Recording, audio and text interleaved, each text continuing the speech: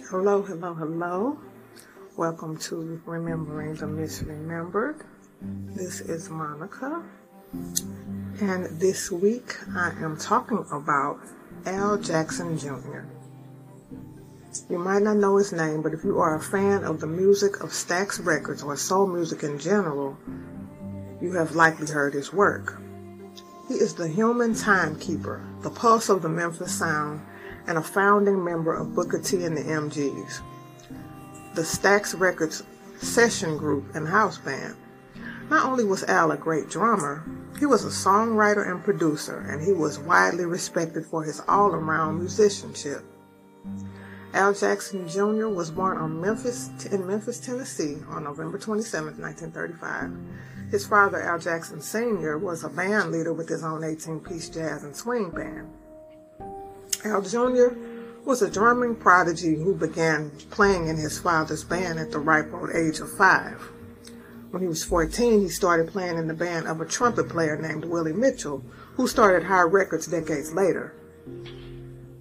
His father underestimated his ability to play with the Mitchell band, but Al Jr. proved immediately that he was more than equal to the task. At the same time that Al was playing with the Mitchell band, he also played for the Ben Branch band. When Al started his band as an adult, he hired a musical prodigy named Booker T. Jones. In fact, it was Booker T. who recommended that Al be brought in to Stax Records as a drummer. Steve Cropper and Duck Dunn were also aware of Al's greatness. Satellite Records was a record label formed by siblings Jim Stewart and his sister Estelle Axton in 1957 in Memphis, Tennessee, with the idea of starting a country music label. But they were situated in the heart of the black community, with neighborhood kids flocking to their recording studio, which was housed in a former theater. It was the happiest of accidents. In 1961, they changed the company's name to Stax Records, using the first 2 letters of the family's name, Stewart, and the first 2 letters of Estelle's married name, Axton. Stax Records would go on to be co-owned by Albertus Isbell, a.k.a. Al Bell, nicknamed the Hype Meister, and became the preeminent soul record label in the 1960s. It had the nicknames Soulsville and the Sound of Money to distinguish it from its northern contemporary, Motown, known as Hitsville and the Sound of Young America. Al was reluctant to work for Stax at first because he wanted to be a salaried musician, and Stax didn't put their musicians on salary back then. But because Al Jackson Jr. was so great, and they were so determined to work with him, they met his terms, making him the first Stax musician to receive a weekly salary, while still continuing to do other session work for other labels like High Records. He continued taking club work too. Stax would go on to achieve 167 top 100 pop hits and 243 top 100 R&B hits over a 15-year time period. The company is second only to Motown in terms of commercial success and influence, but when it comes to raw, gritty, unapologetic, and unfiltered soul, they were second to none. Al Jackson went on to drum on most of these hits and many, many more. Booker T and the MGs being short for Memphis Group, was formed as Stax Records house band in the early 1960s, originally consisting of Booker T. Jones on keyboards, Al Jackson Jr. on drums, of course, Steve Cropper on guitar, and Louis Steinberg on bass, who was replaced by Donald Duck Dunn. Stax Records worked with the Memphis Horns, too. They came to prominence after the house band The Marquis, who had a number of musicians attached to it, including future members of Booker T and the MGs, Booker T. Jones, Duck Dunn, and Steve Cropper. Isaac Hayes even occasionally played with the Marquis. Booker T and the MGs were noted not only for being great individual musicians, but they were a racially integrated band at a time and in a place when multi-ethnic musical groups were unheard of. Stax Records was thought of as kind of a racial utopia, with black and white people working harmoniously side by side. They were some of the most influential musicians of all time, and Al's backbeat was both incomparable and sought after. Only Motown musicians could compete. They played behind all the big Stax acts. Otis Redding, who referred to Al Jackson Jr. as the greatest drummer in the world, Rufus and Carla Thomas, Sam and Dave, Eddie Floyd, Albert King, and more. He also played on songs for other soul artists like Aretha Franklin, Jean Knight, Wilson Pickett, and Donny Hathaway. Al wrote and played drums on the Al Green classics Let's Stay Together and I'm Still in Love with You. Elvis Presley, the Beatles, and Jerry Lee Lewis benefited from Al's rhythmic abilities as well. Booker T and the MGs were more than just a house band. They also released albums of their own, and they had hit songs like Green Onions, which they composed one day while fooling around in the studio, and it also had as its sequel Mo Onions and Time Is Tight. Some of their albums include Soul Dressing, Hip Hugger, and Soul Limbo. And they also played on stage with the Stax Acts. In the early 1970s, Booker T and the MGs began to go their separate ways as Stax Records began a slow descent. Racial tensions in the outside world started to affect the company and its artists within. This was something that started to really impact them following the 1968 assassination of Dr. Martin Luther King in Memphis. Al explored interests outside of music at this time, investing in oil wells and purchasing a Memphis area gas station. He was about his coin for sure. He and Donald Duck Dunn stayed with Stax Records long after other people had moved on. But in 1975, Al was on the verge of reuniting with his former band, 4 years after the release of their album Melting Pot, but an unexpected tragedy would make the reunion impossible. Al was in the midst of domestic difficulties with his wife Barbara.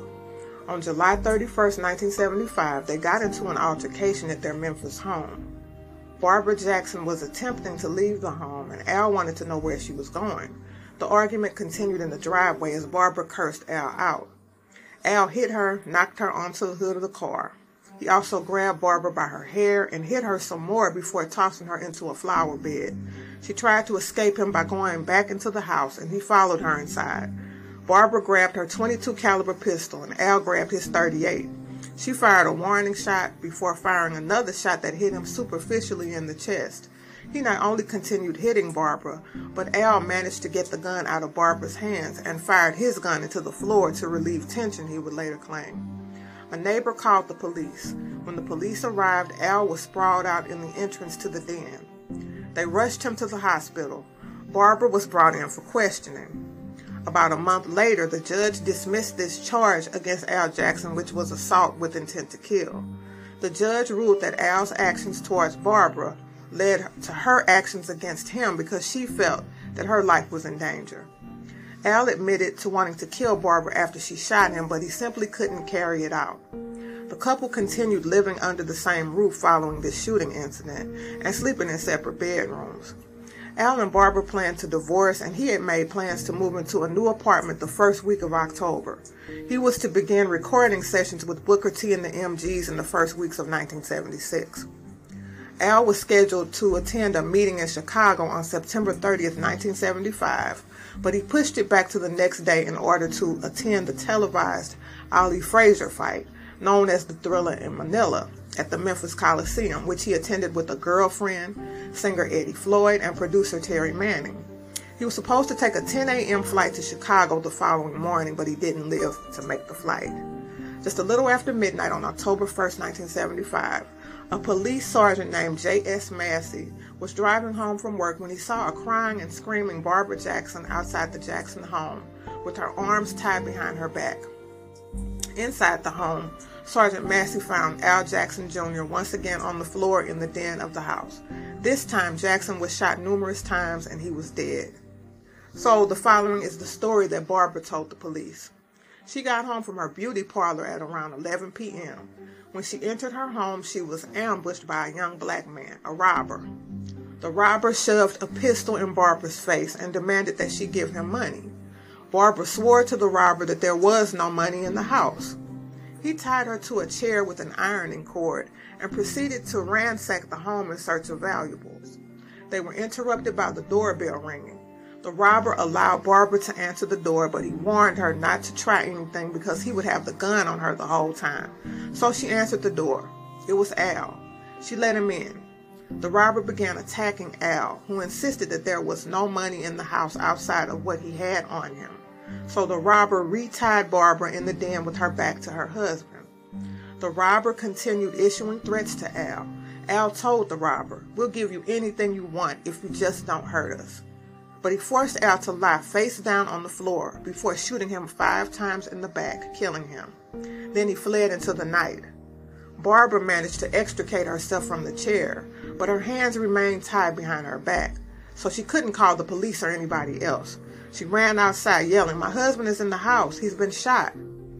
At some point during the ordeal, Barbara had heard the robber address Al by name, indicating that they might have known each other or known of each other. Al was a local celebrity, so the robber may have recognized him based on that. The robber, who we can now refer to as the killer, made off with some jewelry and the contents of Al Jackson's pockets and was never caught, even though the Memphis Police Department promised Stax Records and the black community of Memphis that they would capture him. His description was pretty unremarkable. Between 25 and 30, tall, sporting an afro, a mustache, and wearing dark clothes. That probably described half of Memphis. All the police could really say was that whoever killed him really wanted him dead, and that's a direct quote. Al Jackson Jr. was very tightly connected to Stax Records, a company that had been the second most successful in the music industry. But in the late 1960s and early 1970s, Stax had begun to fall on hard times, with the death in an airplane crash of its biggest artist, Otis Redding. Then Martin Luther King was assassinated in Memphis 4 months later, opening the company up to robberies, stick-ups, and Wild Wild West behaviors. In 1972, Stax Records heads, Jim Stewart and Al Bell, signed a distribution deal with CBS Records once their deal with Atlantic Records ended. The infamous Clive Davis was running CBS Records at the time, and CBS failed to live up to their end of the distribution deal. The whole situation ended up being a mess, with lawsuits flying, and Clive Davis ended up doing jail time. Stax was accused of bank fraud and eventually lost everything in bankruptcy in 1975. In January of 1976, Stax was shut down by Union Planters Bank in foreclosure for a default on a $10.5 million loan. It is widely believed that the murder of Al Jackson Jr. was actually the final act that killed Stax Records beyond any possible hope of resuscitation. Numerous musicians associated with Stax sued the company for unpaid royalties. Isaac Hayes, an important ingredient in the building of Stax, sued the company twice. Rumor has it that Al Jackson was also planning to sue the firm, but Al was receiving royalties at the time of his death, and he wasn't exactly struggling with his successful gas station and investments in oil wells. He got into other ventures because of the uncertainties of the music business. In that way, Al Jackson displayed wisdom. There's no statute of limitations on murder, and the case of Al Jackson Jr. remains open. In April of 1976, Police Sergeant Jim Hester was coordinator of the case, and he said that they were close to seeking indictments on the case. Captain Tommy Smith said that there were 4 suspects being investigated. But the indictments never came, and it's unknown what became of these 2 police officers, as they both seem to have vanished. Some people believe that Barbara was framed as a suspect by the true killer because it was known that Barbara had shot Al 2 months prior to his murder. A Memphis area newspaper had reported in May of 1976 that Barbara Jackson and her friend, blues singer Denise LaSalle, were the ones that the cops were looking to indict. There was a belief that the trigger man in the Al Jackson murder was a man that LaSalle had protected in another case. In January of 1976, Ora Denise Jones, the government name of Denise LaSalle, was indicted by a federal grand jury on charges of harboring a fugitive who was wanted on charges of armed robbery in another state. This man was known by the names Nathaniel Dole Jr. and the alias Nate Johnson, and he was on the FBI's 10 most wanted list. LaSalle cooperated with the FBI and was acquitted, even as Doyle remained at large. A Memphis area police officer that Barbara Jackson had dated was suspected as the trigger man. His car had been seen in the Jackson driveway the night of the shooting. The anonymous officer went on to pass a lie detector test. It is believed that Barbara Jackson, Denise LaSalle, Nathaniel Doyle, and the police officer were at the house when Al Jackson came home unexpectedly. But who really knows? Doyle was killed in a shooting a year later. Booker T and the MGs reunited over the years with various drummers, but it was never the same. Somebody was quoted as saying, Stax had 2 of everything, but there was only one Al Jackson Jr. He was only 39 years old when he lost his life. His accomplishments as an integral part of soul music can never be taken away from him. The human timekeeper, the pulse of the Memphis sound, was posthumously inducted into the Rock and Roll Hall of Fame as a member of Booker T and the MGs, and he is in the Memphis Music Hall of Fame too. Anyway, that's the story of Al Jackson Jr. This is Monica. This has been Remembering the Misremembered, and I will see you soon.